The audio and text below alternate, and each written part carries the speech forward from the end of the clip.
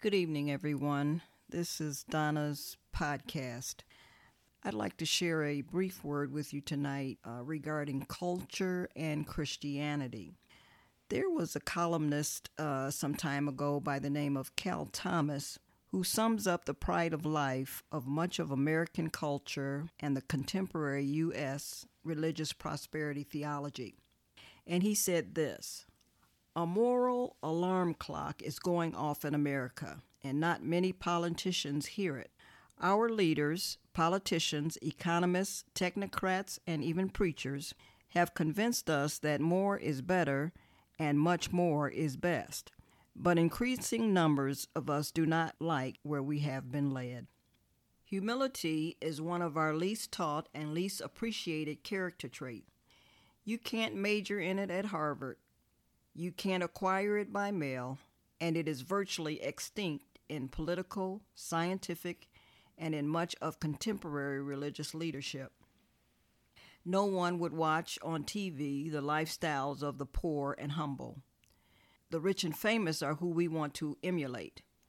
Even some of the preachers have caught the disease and live like kings and not like the servants their leader called them to be. The cultural corruption that grips us is more dangerous than enemy missiles. Nations do not fail because of adversity. Nations fail because of prosperity and pride. Drugs, crime, teen sex, and the rest are not a result of failed politics so much as they are the consequences of failed morals and of a politics that has been isolated from spiritual concerns.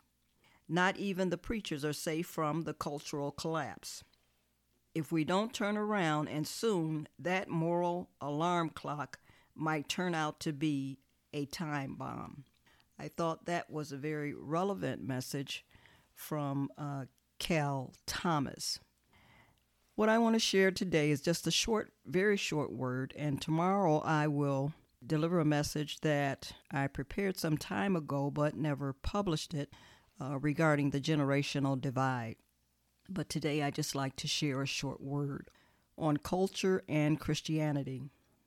We're living in a rapidly changing society that challenges us and forces us to dig deep. We can no longer snatch a scripture verse out of context and think that it will suffice. People are searching for more than just a nice answer and a good scripture verse. We have a responsibility as Christians to respond in ways that are representative of what Christ would do and say.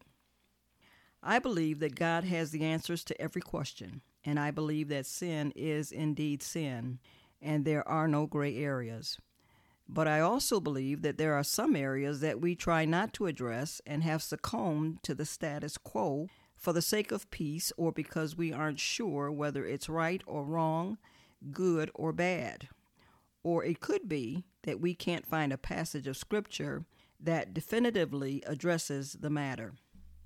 Murder is an obvious example. We know that murder is wrong. A commandment forbids it. But is that commandment binding in every circumstance? What if someone breaks into your home intending to hurt you and your family? What about taking a loved one off life support when there is no living will with explicit instructions as to what their wishes might be?